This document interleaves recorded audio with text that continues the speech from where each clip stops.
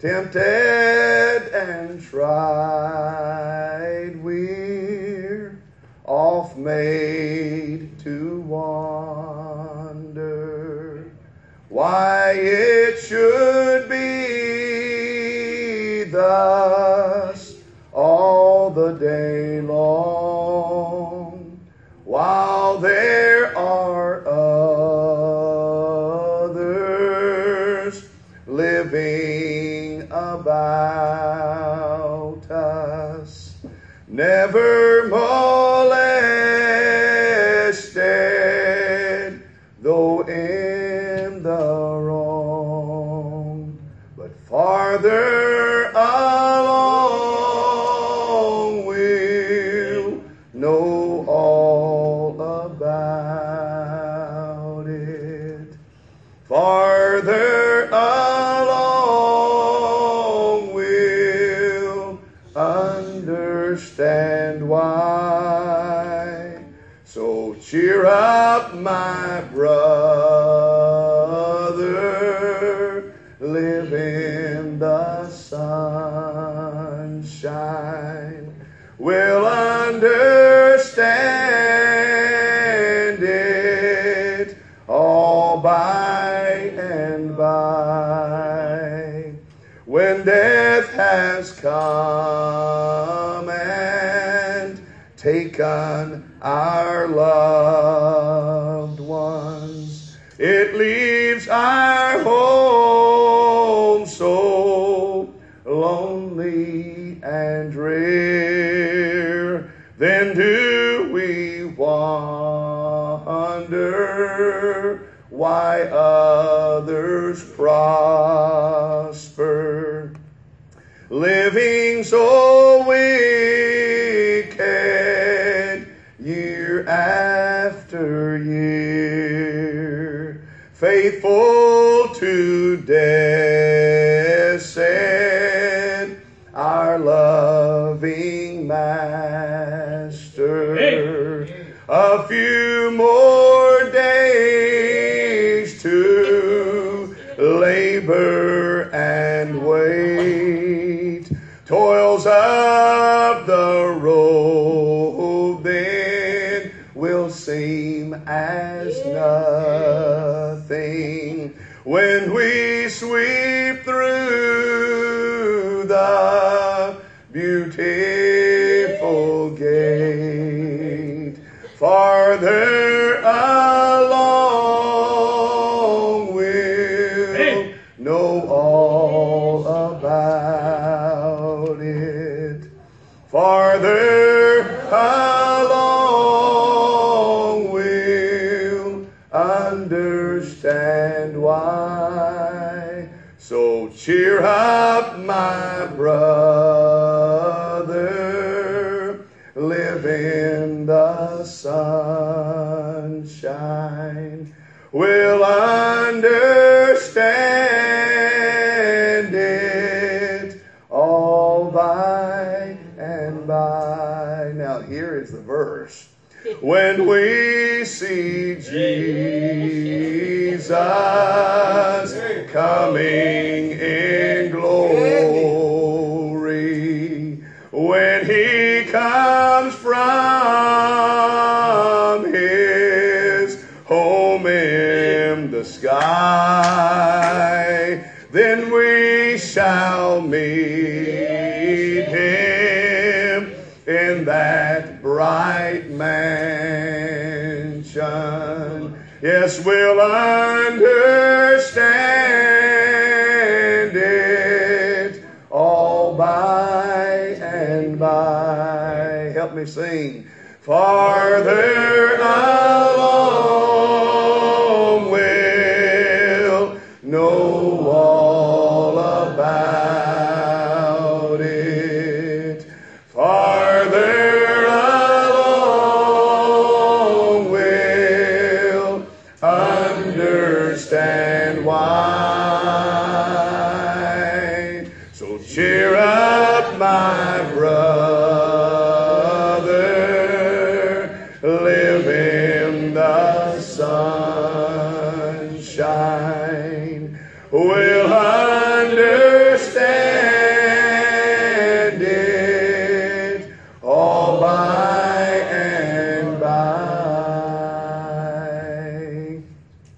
look in the Gospel according to St. Matthew in chapter number 16. If you'll turn with me in your Bibles, please. The Gospel according to St. Matthew in chapter number 16. And a great chapter of the Word of the Lord. We've preached here on a host of occasions. Used these verses as well as verses that are preceding this verse of our text today on a host of occasions. It is a place where I spent a lot of time preaching back in the late 80s and early 90s, and certainly all of my ministry. But early on in my ministry, I embraced this chapter, and the Lord used it to speak to my heart, and I want to thank God for that. And I want to praise the Lord that the truths of it remain consistent and unchangeable unto this day.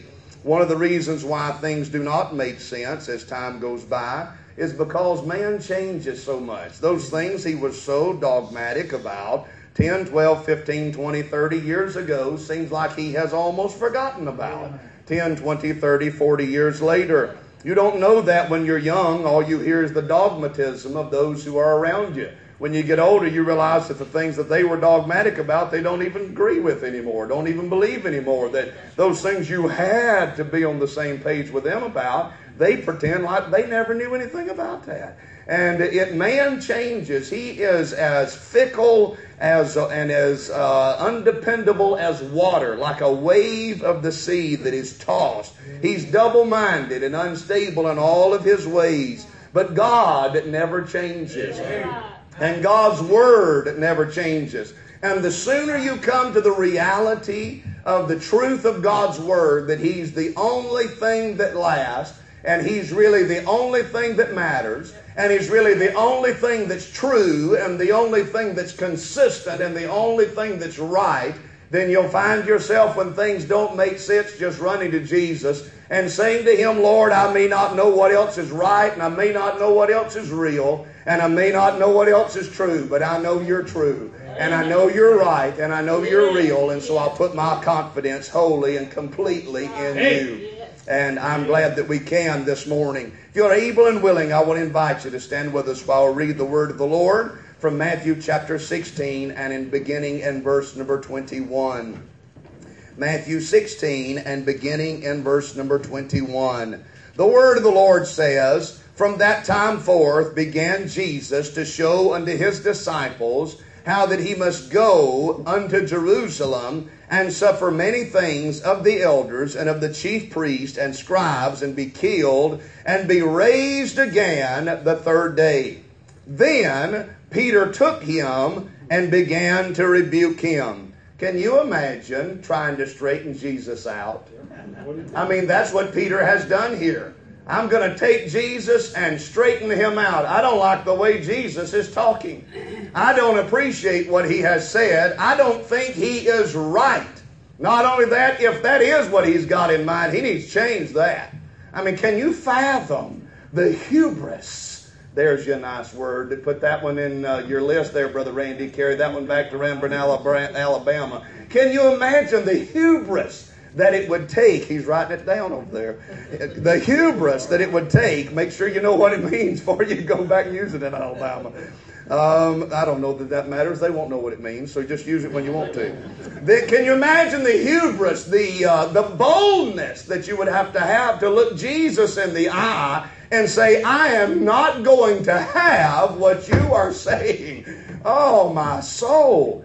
And He said to Jesus, Be it far from thee, Lord. You're way off base here, Jesus. This shall not be unto thee. But Jesus turned and said unto Peter, Get thee behind me, Satan. You're acting like the devil, in other words. Thou art an offense unto me. If it wasn't enough that what Peter said to Jesus, Jesus looks to Peter and tells him he's acting like the devil and that he is offending Jesus. What a rebuke that he's receiving. For thou savorest not the things that be of God, but those that be of men.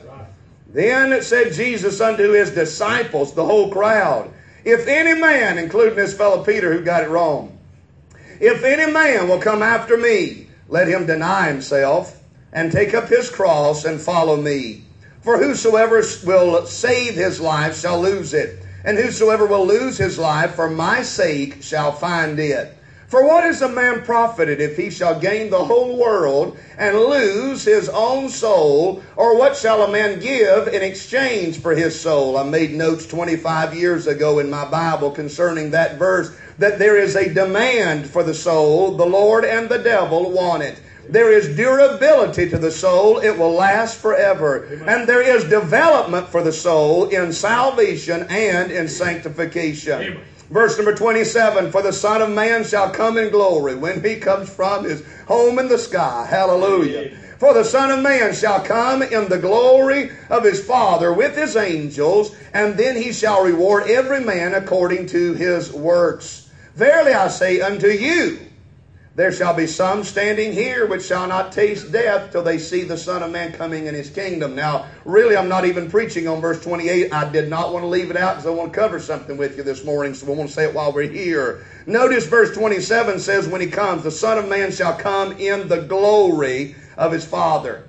And then verse 28, he says that Son of Man cometh, last phrase of the verse, Son of Man cometh in his kingdom.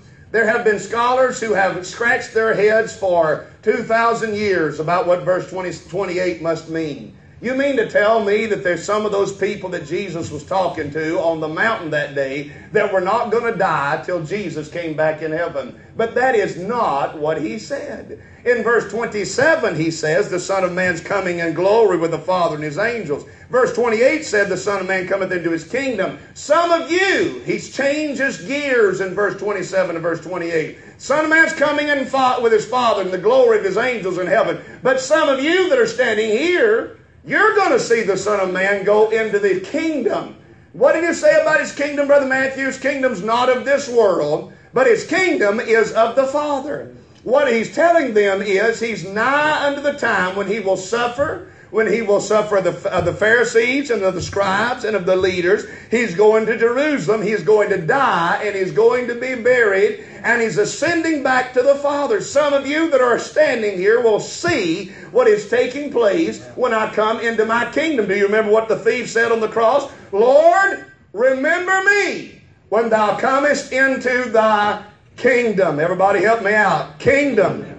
And so when he comes in glory, that's not when he's coming into his kingdom. When he graduates from the cross to before his Father, when he rises from the grave again to present the first fruits of those taken from Abraham's bosom, that's when he enters into his kingdom. But at the last day, when he returns in the clouds, is when he comes with his Father in glory. He has already entered into his kingdom, but he hadn't, my friend, come again in the clouds in great glory. But as surely as what he went back to his kingdom, he's coming again in his glory. The same Jesus that was buried rose again. The same Jesus that rose again ascended back to the Father. And that same Jesus is coming again in his glory. Now praise the Lord for that. Now, having said that, that's the side sermon. The main dish this morning is what Jesus does here twice. He uses the word disciple. Jesus began to teach his disciples in verse 21.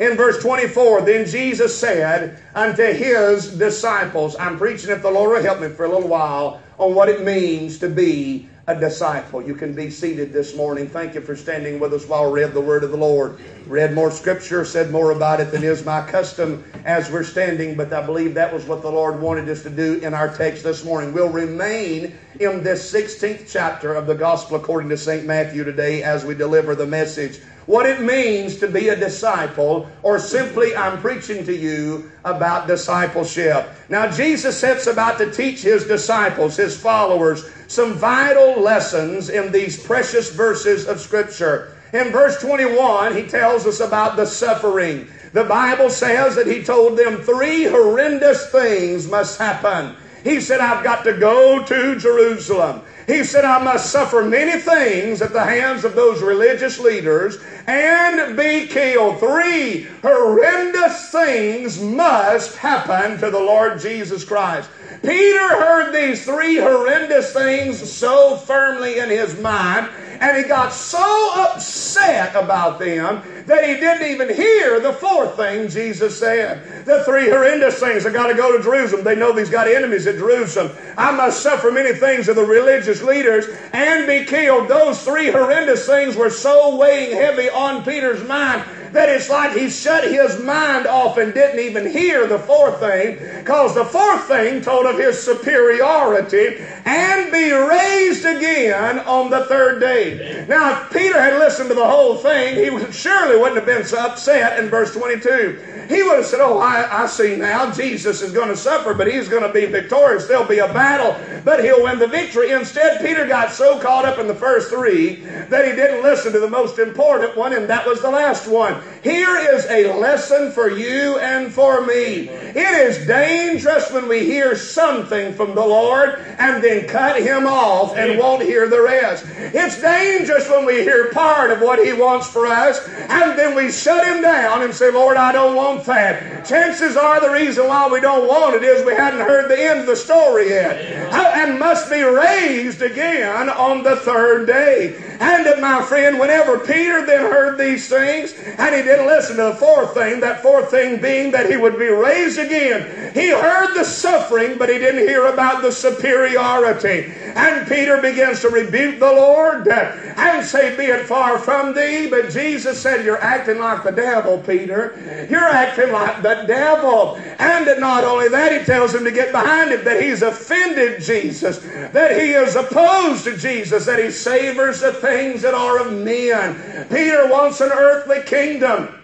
Peter wants a kingdom that is made by man. And Jesus tells him before this chapter is over with, you're going to see a kingdom. You're going to see a kingdom. It ain't the one you're looking for. It's not the kind that you expect. It's not how you would define it. But you're alive and you will be alive to see me enter into my kingdom. And so they did see those things. It's amazing how quickly Peter had declined here. I'll get more into that in just a moment, but this is a chapter where the Lord Jesus has been bragging on Peter, and just that fast he misses the boat. When you lose sight of the Lord Jesus' superiority, you will quickly backslide and get out of place with Jesus. He saw only the suffering and not the victory. He saw only the suffering and not the superiority of Christ.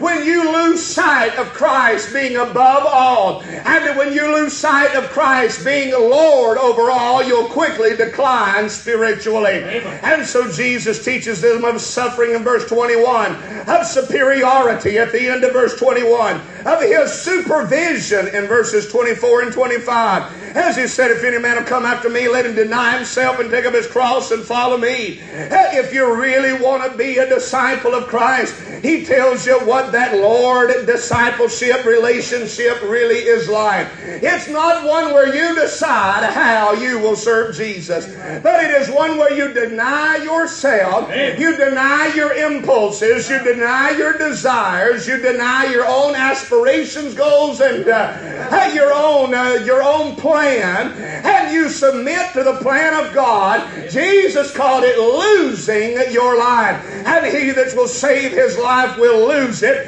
and he that will lose his life for my sake shall find it. My friends, so often we preach about Christ giving his life for us, and he did. But not only did he tell us that he would give his life for us, be buried and rise again, but he said, I want you to give your life to me. God is interested in you giving your life to Christ this morning. He gave his life for us, and if you will be a disciple, you will give your life to him. And to listen, giving your life to him is not loss. Giving your life to him is gain. If you hold on to it with both hands, the best you can do is the best you can do. Are you listening to me this morning? If you hold on to your life with both hands, the best you can do is the best you can do. But if you will give your life to Jesus, the best you can do is the best he can do. And so if you will lose your life for the sake of Christ, you'll find it. You'll learn what living really is when you quit trying to do it yourself and give it to Jesus. You'll learn what life is really all about when you let go and let God have control of your life. So long as you sit at the wheel, so long as you wear the captain's hat, so long as you are the general of your own life, you will lose your life, because the best you can do is the best you can do. But if you'll give it all over to Jesus, give it all to Jesus, broken hearts, wounded souls, give it all over to Jesus, you'll find out the best you can do is the best He can do, and He is far superior unto us. Don't lose sight of the superiority of Christ. And so these are the lessons He's teaching us: the suffering, the superiority, the supervision. And then He teaches us a soul lesson in verse 26. For what is it man profited if he shall gain the whole world and lose his own soul? Or what shall a man give in exchange for his soul? The soul, the eternal value of man and his life is in the soul. Man is not a living body. Man is a living soul. God breathed in His nostrils in Genesis 3, and he became a living soul. Man is not a body with a soul. Man is a soul with a body. My friend, I am not a temporal being having an eternal experience. I am an eternal being having a temporal experience. I'm here but just for a little while. I am not a natural being having a spiritual experience. I am a spiritual being having a natural experience. I am not a body with a soul, but I am a soul with a body. This earthly tabernacle is just that. It's a house. But one day the house of this earthly tabernacle will be dissolved, and I will have a better building yonder in the heavens reserved for me and for you. And my friend, that eternal part that resides in me now, and my friend, it will live forever. It will die no never. I'm going to a land where the soul never dies. If you, my friend, live for this guy out here and neglect this man in here, you're living for the little while and not for the eternal. You're living for the here and now and have forgotten about the hereafter. If you really want to prioritize, realize what's important about your life is not the next 10 minutes and the 6 feet that surround you, but what really matters is the long haul. What really matters is the end game. What really matters is eternity. What really matters is what lies on the other side of this river. Live in light of the judgment. Live in light of eternity. Live in light of something bigger than life under the sun. Life under the sun, if you have no God in your life, if you have no Spirit in your life, if you have no purpose in your life, is a vanity and vexation of spirit. Over and over and over again through the book of Ecclesiastes, it is vanity and vexation of spirit. But you know what gives us purpose? When you remember now your Creator, when you understand you're going to stand before God and give an account of the deeds done, not by this body, but in this body. My friend, we're going to give an account of deeds done in this body, whether they be good or whether they be evil. And it will be, my friend, on that day, the soul of man that answers to the soul of God. It is what connects us to the Lord. And God will judge the world by the righteousness of His Son, with Jesus Christ seated at His side, and in absolute agreement one with another. And I'm not preaching on to the judgment, but I'm preaching on the judgment right now. And there will come a day when we will answer before the Lord and give an account of what we have done through our souls in this body. And what really matters, my friend, is that eternal part of man. And while man has gone to the gym and dressed up the Alfred fella, while he's run mile after mile on a treadmill like a rat, and my friend trying to keep this natural body in shape, while he deprives himself of real food like butter and sugar and my friend, hot dogs and hamburgers and pizza and bread and rolls and milk and ice cream, while he has deprived his body of good food and has eaten kale and dandelions and clover and other things that nobody really likes, and spinach and all that stuff. Had it not been for Popeye, I probably would have never eaten anything green growing up. up. But I'm telling you, I wanted to be like Popeye. And so I learned how to eat those green things. I'm telling you, but what we have done is we've tried to work on the outward man. Every one of you looks so good this morning. You got up and you combed your hair and you brushed your teeth and you put on nice clothes and all of those things. I mean, decorated up the outward man. I appreciate the fact that you look so good at the house of God. It's nice to have a good looking crowd to preach to. And we even appreciate the rest of you coming. Amen. Oh, thank God. But when it comes right down to it, if you put on the finest suit of clothes and you fare sumptuously every day like the rich man in Luke 16, and you neglect your soul, and the man on the inside is dirty and black and sinful, ungodly and lost, and you meet God unprepared and stand before the Lord and hear Him say, "Depart from me, you work of iniquity, for I never knew you." What have you gained if you gain the whole world and lose your own soul? If you drive a chariot, my friend, if you have the nicest home and the nicest clothes, and if you have a good life, if you have all the luxuries of life, if you can binge on Netflix and Cheetos until you turn to a plastic bag with eyes, but you do not have Christ in your heart, if you're entertained, if you are mesmerized by this world, if you have every luxury that life has to offer, but you do not have Christ living in your soul, and then your eternal man is empty, void, and without purpose. And what life is really all about is that man on the inside. Amen. That man on the inside cannot be satisfied with things of carnality or of things of this old world. He lives for the eternal and not the temporal. That's a sub-point of the introduction. I can't keep preaching there. But that is what has been neglected in our world and amongst even Christian folks and saved people. Some have, my friend, dealt with the problem of the soul's need for redemption. But though you have been redeemed, you have ignored the development of the soul, the development of the spirit man, the development of your discipleship walk. And you're still an infant in Christ, helpless and my friend, needing a pacifier and a bottle to get by. And the Lord is calling for us to nourish ourselves with the Word of God and to grow up in Jesus, to become mature and perfect in Christ.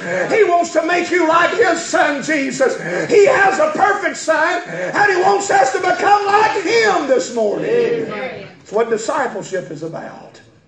Amen. Becoming like God's perfect Son. Amen.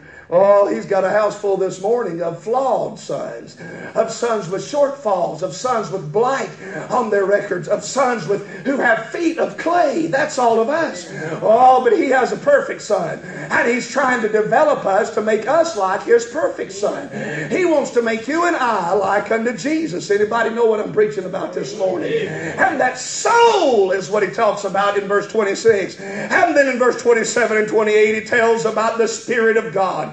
He said, my friend, that the Son of Man shall come in the glory of his Father with his angels, and then shall he reward every man according to his works. Then preached a little bit on the judgment. Not going to spend a lot of time in that verse. At verse 28, verily I say to you, shall be some standing here right now while he's preaching, and which shall not taste death till they see the Son of Man coming into his kingdom. Have you see the Holy Ghost would come at Pentecost. Glory would fill the earth. How they would see the beginning of the church age that would close out soon with Christ manifested in power and great glory when he comes from his home in the sky. He will return with a sword in his mouth, with a horse beneath him, with the thrones of heaven with him, and with a banner about his body declaring, King of kings and Lord of lords, and every eye shall behold him, even they that pierced him, and many shall wail because of him, that those who are saved will ride with him, and we will receive the glory that has been promised unto our souls. And praise God, he that's begun a good work in you shall perform this until the day of redemption. I'm glad God will see it through. Hath he promised, and shall he not also perform it? I'll tell you, our Lord will see it through. Now, having said those things parenthetically and by way of introduction, I want to try to preach a little sermonette to you this morning about discipleship.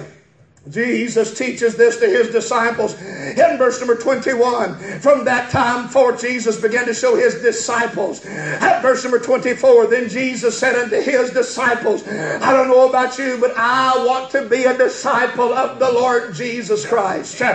He stops in the midst of it all to tell us what discipleship is about. And so this morning I have 4 things and no things about those things. And like I said, I'm just going to preach a sermonette now that I got done with my introduction this morning. Again, I'm breaking all the rules, and that ought not to surprise anybody. Brother Bud Stiltner said you had to have 3 things and a few things about those things, and I do that a lot. But sometimes I break all the rules of sermon structure and just preach. Hallelujah. And it hurt my feelings if the Lord never let me do that. Amen. Also this morning, 4 things. First of all, discipleship defined. Secondly, discipleship's deficiency. Thirdly, discipleship's description. And fourthly, discipleship's deliverance. And we'll come to all of those things. Let's begin with the definition. Discipleship defined. Verses 24 and 25, Jesus says, if any man will come after me, let him deny himself and take up his cross and follow me. For whosoever shall save his life shall lose it. Whosoever shall lose his life for my sake shall find it. Discipleship defined. If you forget everything else I say, write this next sentence down. Bold-faced it, italicize it, underline it, and highlight it, my friend. This next sentence, discipleship is defined as long obedience in the same direction. Long obedience in the same direction. I'll probably say it 200 times. If you didn't catch it all the first 2 times, that'll be all right. Long obedience in the same direction. What do you mean by that? I mean that there will be ups and downs, imperfections, failures, successes, and victories.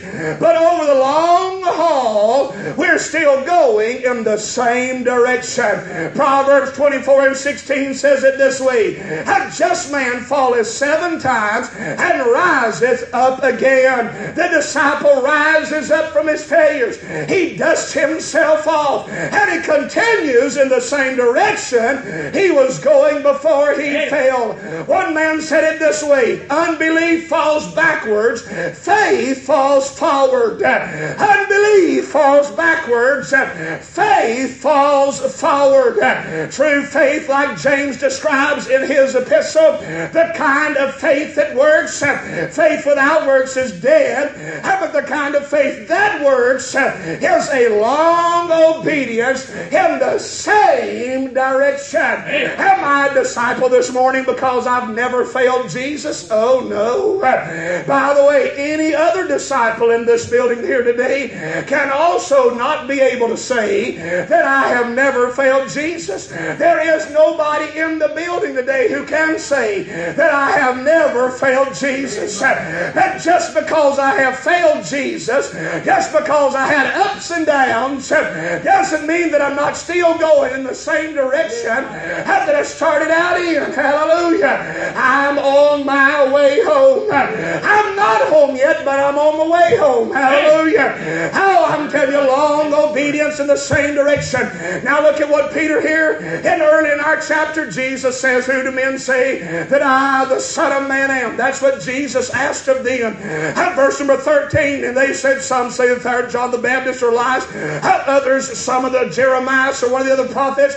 But he said unto them, whom do you say that I am? Simon Peter, there he is, answered and said in verse 16, thou art the Christ, the Son of the living God.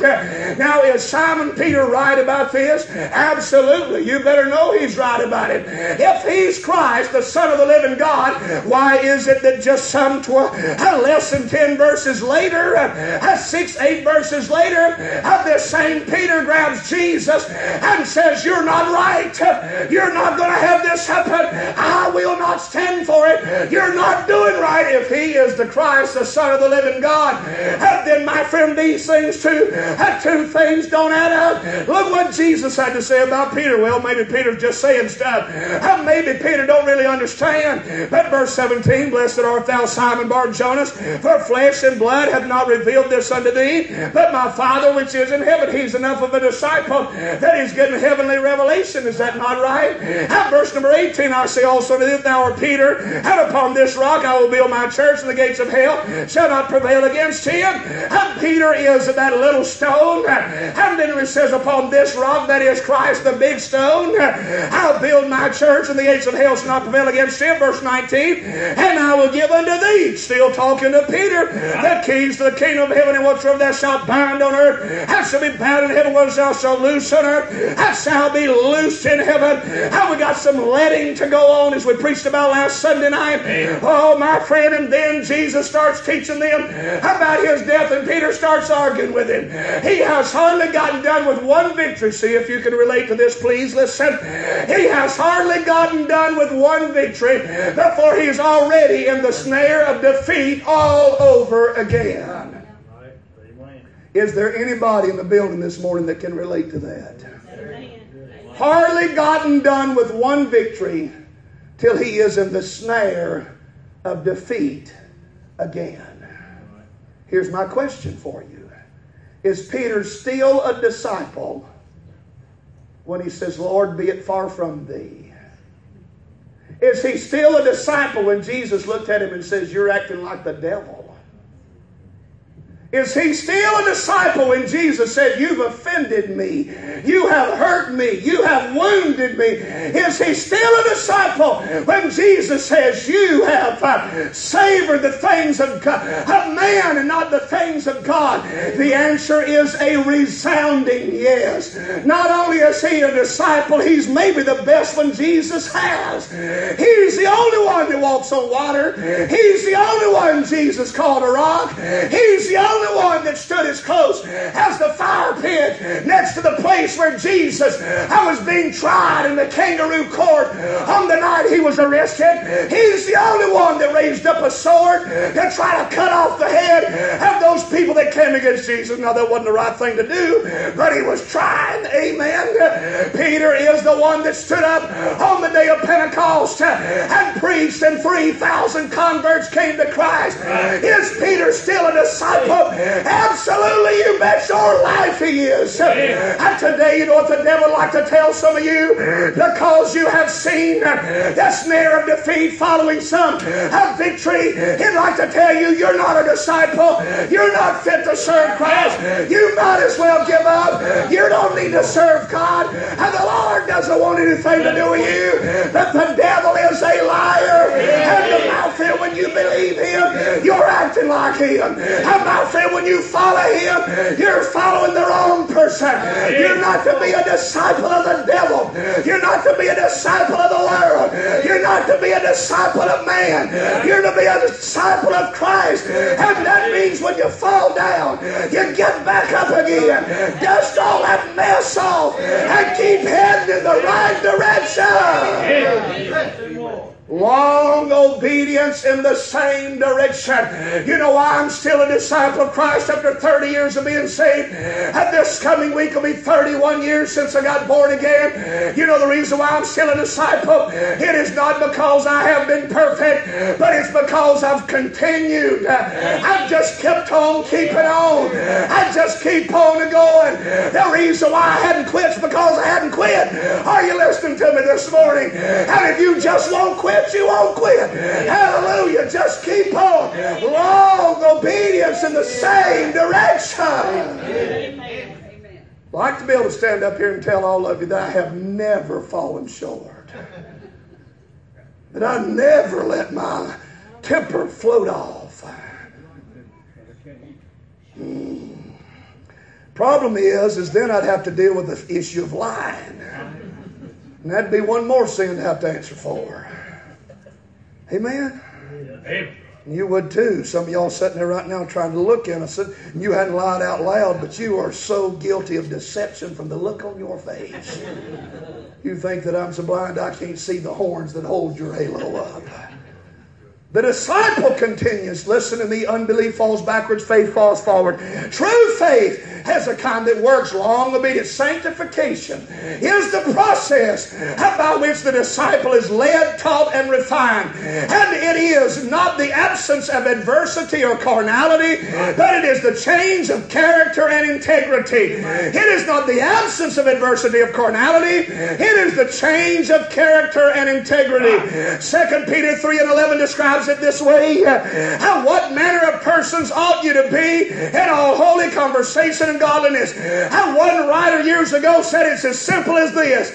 For the child of God, how shall we live? It does matter how we live. And I cannot do this alone. I am corrupt and fallen. I have feet of clay, which tells me this must begin with a conversion. And I'm thankful to say this morning, I am saved, saved, saved. I'm born again, washed in the blood. I have somebody living in me. And salvation, my experience with God, created within me a means to persevere through the process of becoming a disciple of the Lord Jesus Christ. I could not do it alone, but I don't have to. Though others would be lonely when all their friends are gone, my Lord is ever standing by my side. There's a heavy load upon me, yet I'm pressing on. Long obedience in the same direction, yet I'm pressing on because I've found a Savior, friend, and God. Oh, yes, I have somebody with me to share my heavy load. I feel His presence near me every day. I'm telling you, long obedience in the same direction. That's the definition of discipleship. Discipleship defined, number one. I got to give you another little point. Sermonette has got to have pointillets. I don't even know if that's a word, but it is now. Discipleship defined. Now it is discipleship's deficiency. Verses 22 and 23. Peter, he acts up in a way that's not pleasing to the Lord. We've already talked about that a lot. Discipleship. Listen to this phrase. Discipleship is not perfection. Discipleship is not perfection. It is perseverance. Discipleship is not perfection. It is perseverance. Peter never stopped being a disciple. He tried twice to thwart the eternal redemption plan of God. He tells Jesus that he's not going to die. He's not going to be buried. He's not going to be put in a grave. And if Jesus didn't do any of those things, we all would be on our way to hell. If Peter got what he thought he wanted, we all would be in trouble 2,000 years later. If God always did things the way we think He should, and we wouldn't want what He did. But I'm glad He knows best. But just because Peter, and when they come to arrest Jesus, Peter tried to cut the head off the soldiers. Why? They needed soldiers to arrest Jesus, to take him to court. And my friend, so he'd be prepared to go to Calvary. He's trying to intervene in something that does not belong to him. And yet, my friend, Christ rebukes him sternly, tells him he's acting like the devil. Oh, Jesus rebuked him with the soldiers. Man, my friend, at the time of the trial of Christ, Peter warms himself by the fire with those who oppose Christ. He denied the Lord 3 times, cursed and swore he never knew the Lord. And Jesus looked on him not with anger, but with disappointment. Have you ever felt the eyes of the Lord fall upon your life, and you knew that it was not just that God was angry with you, but that He was disappointed in the failure of your discipleship, in the downfall, in the deficiency of your discipleship? Every person who served the Lord very long knows what that's like. Oh, my friend, Peter was in failure, but he was still a disciple. His obedience was deficient and incomplete, but his relationship was still real. Hallelujah. Hallelujah. He went to a field and wept bitterly. He wept bitterly because of his disobedience. And God used him again. Peter's life was filled with great highs and disappointing lows. And in the end, he died upside down on a cruel cross for preaching the gospel. And now when we examine his life in hindsight, we don't declare him a failure because he fell down. We don't declare him, my friend, a loser because he stubbed his toe. And no, we see long obedience in the same direction. Not only do we say he's a disciple, he's the great fisherman. He's maybe the best one Jesus ever had. Hear me, friend. The devil's tried to beat you down, but just keep on getting up and going in the same direction. Following, panting after Christ. Panting after Christ. Discipleship is not perfection. It is perseverance. Don't let the disciples' failure define your life. Failure is not final. Failure is not fatal. But failure is the foundation for you to stand back up on your feet and head on in the same direction. Amen. Hallelujah. Hallelujah. You need not bow your knees and confess things you haven't even done. You need not apologize for things you're not even responsible for. You have enough sin in your own life to confess that you need not worry about confessing the sins of your forefathers for which you are not responsible and likely don't even know all of that. Amen. Amen. What you need to do is confess your own sin. Confess your sin before God. And then rise back up. And even on your own sin, not only do you not have to be mired in the quagmire of the sin of your fathers, you don't even need to be mired in the quagmire of your own sin. When the Lord forgives you, rise back up again and continue in the same direction after Christ. After Christ. Discipleship defined, discipleship's deficiency. Number 3, discipleship's description. Words mean things. Words mean things. Gracie, you ever heard that phrase before? Maybe, 4 or 5 billion times. Words mean things. Discipleship is the process of disciplining oneself by a standard. Listen, discipleship is just what it sounds like. It involves discipline. Words mean things. The word disciple means you are attempting to discipline yourself.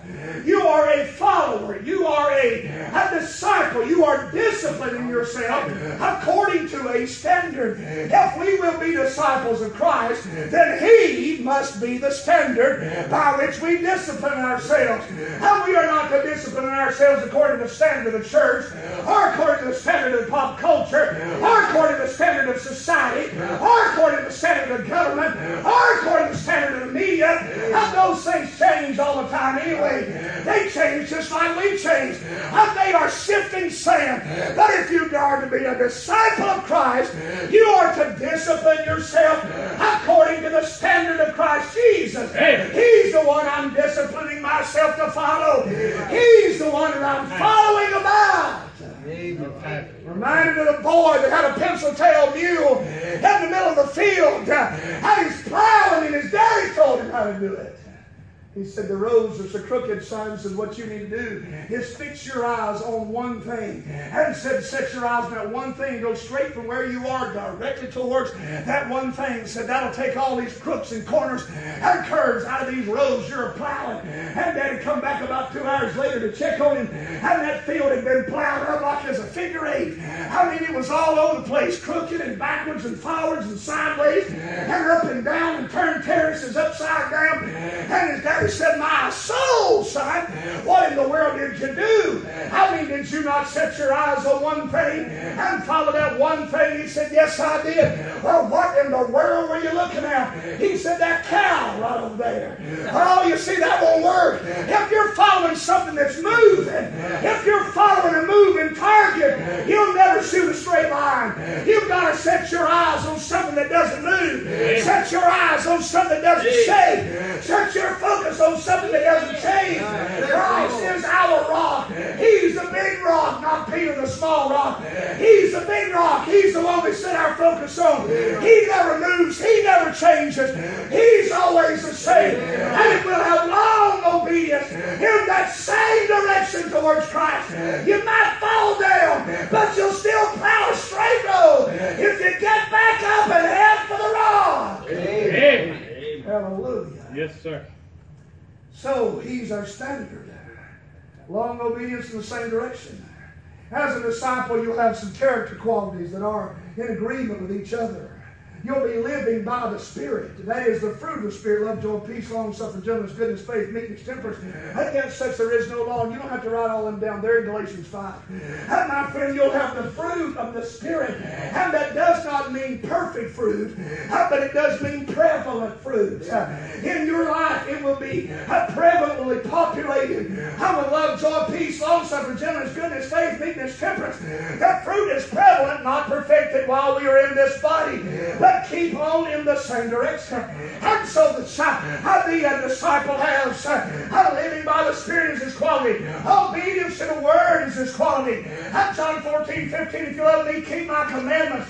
Peter failed, disappointed, came up short, but in the end he finished the race with long obedience in the same direction. And then also realized it is about the destination. Amen.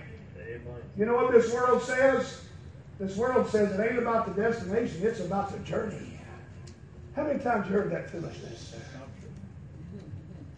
Brother John, if you believe that, you need to take your children, or your boys, they're not all children anymore.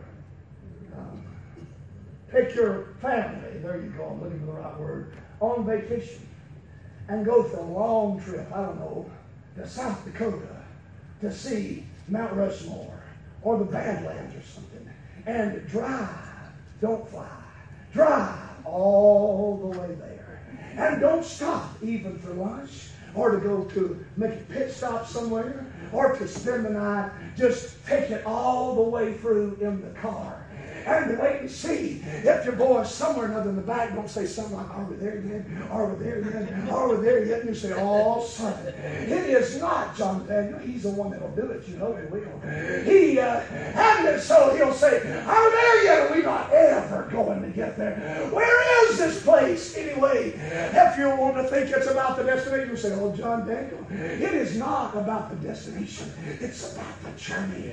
He sticks his head over towards the wind and all he sees is the concrete of the interstate highway and says, Dad, I'm tired of this journey. I'm ready to get to the destination. I'm going to tell you what happened to you in your Christian walk. There will be some days when it seems like you're going through grounds you've seen before. I'm going through cornfields you've seen before. Across rivers and mountains and valleys you've been through before. It'll seem like you get weary in the journey. But remember, it's not about the journey. Anybody listening? It is about the destination. It is about hearing Him say, well done, my good and faithful servant. It is about the destination. Hallelujah. It's a long obedience in the same direction. But this long obedience is not going to last forever. This direction is not going to last forever. One day the journey will be done. Our reward will stand before us. And we'll say it's been worth every mile. It's been worth every trial. It's been worth every valley. It's all about the destination. Amen. Hallelujah. Where we mess up is when we begin to make decisions based on the moment instead of eternity. Our true purpose is a forever purpose, an eternal purpose. My friend, it is about the destination. Our most foolish choices are made in the moment, not with eternal consideration. Living in the moment is killing us. Impulse is human nature, fallen nature. But faith is the renewed nature. Faith is the born-again nature. Faith believes when common sense says not to. Faith believes when you don't see anything. Faith believes just because God said so. Faith believes just because you got a word from the Lord. Yeah. Faith says the world says it ain't so, but God says it is so. And that settles it. Even if I can't understand it, it's still true. I just believe what God said. Amen. Amen. Discipleship's description, and I'm finishing. I have to quit. I have to. Praise God. Discipleship's deliverance. Verse number 26. For what is a man profited if he should gain the whole world and lose his own soul? What shall a man give in exchange for his soul? Our deliverance is not a matter of never getting sick, having health and wealth. It's not being able to have no trouble in life. Our deliverance as a disciple is a soul work. My soul is saved. Anybody know what it is to have your soul saved? I don't know how many times when I was a boy, a testimony meeting come around, this is the way it goes every time. This is the way it goes, one after another. People would be seated and the pastor would say, has anybody got anything they want to say for the Lord? I just want to stand and say, I love the Lord. I want to thank Him for saving my soul. Right back down, that's it. Somebody else stand and say, I just want to say I thank the Lord for saving my soul. I love the Lord. And then sit right back down. Somebody else, I want to stand and say, I love the Lord. I want to thank Him for saving my soul. Oh, I remember those one after another after another. That's just a boy. I'm going up to the house of God. And here I am, a 44, nearly 45-year-old man. And I still say, I love the Lord. And I want to thank Him for saving my soul. The disciples' deliverance is a soul work. Hallelujah. My soul is saved. Sin still has a consequence. And a disciple does not escape that. But our souls have no condemnation. There are consequences for behavior, even for the forgiven. The forgiven thief at Calvary, whenever he calls on the Lord to remember when he comes to His kingdom, Jesus didn't say, this man right here has been saved. Take these nails out, let him down, and go baptize him in the River Jordan, and make a missionary out of him. Oh no, He died on the cross that He earned. He admitted it. He said, we are here indeed justly, but this man has done nothing amiss, and he died on what he deserved. There were still consequences. I tell you what it changed. Jesus said, today thou shalt be with me in paradise. Whereas the consequences of life may not change, the condemnation of the law has been removed from us. Hallelujah. Salvation didn't eliminate the consequences of our decisions, but it's eliminated the condemnation of our souls before God. You remember Romans 26 and 23, the wages of sin is death. Amen. What are wages? Something you earned. It's a payroll. It is where you get the payday. You earn what you got. If you are suffering for sin, if, my friend, you are suffering consequences of sin, you earned that thing. You earned it. You got what you deserve. Amen. Man gets in a barroom brawl today. He's drunk. He's a fool. He's misbehaving himself. He stabs somebody, shoots somebody. They break his leg and his arm, and they cut a limb off. And then he gets born again, my friend, laying in the slop and the wine and the whiskey on the barroom floor. His arm and leg does not get unbroken, and his limb does not grow back. And the record of what he had just did is not absolved in the eyes of the law, but in the eyes of the Lord there is no condemnation. Amen. Well, if the Lord's forgiven me, everybody else ought to leave me alone. Got news for you. Consequences don't go away. But when the Lord's forgiven you, it means when you stand before Him one day in judgment. Hallelujah. And every devil in hell says, I remember when, I remember when, I remember when. Hey. God says, I don't know what you're talking about. What sins are you talking about? Hallelujah! Our condemnation has been lifted from us. Thank God. Praise God. Been removed. Too often we treat the Lord like He was an evil Santa Claus. You know what I'm talking about? An evil Santa Claus is making a list. And he's checking it twice. And he's going to find out who's naughty and nice. Not so he can give gifts unto the ones that's been nice, but so he can find every little naughty thing you've done and come haunt you in the middle of the night in your dreams for it. That is not the way God operates. I can tell you who does. The devil. Ain't that right? Is he not the accuser of the brethren, Brother Matthew? Is that not what your King James Bible says? He's the one that's making a list and checking it twice and coming to accuse you for every place he can find. Where you stuck your toe, where you stumbled and fell, where you came up short. He's the one holding that against you.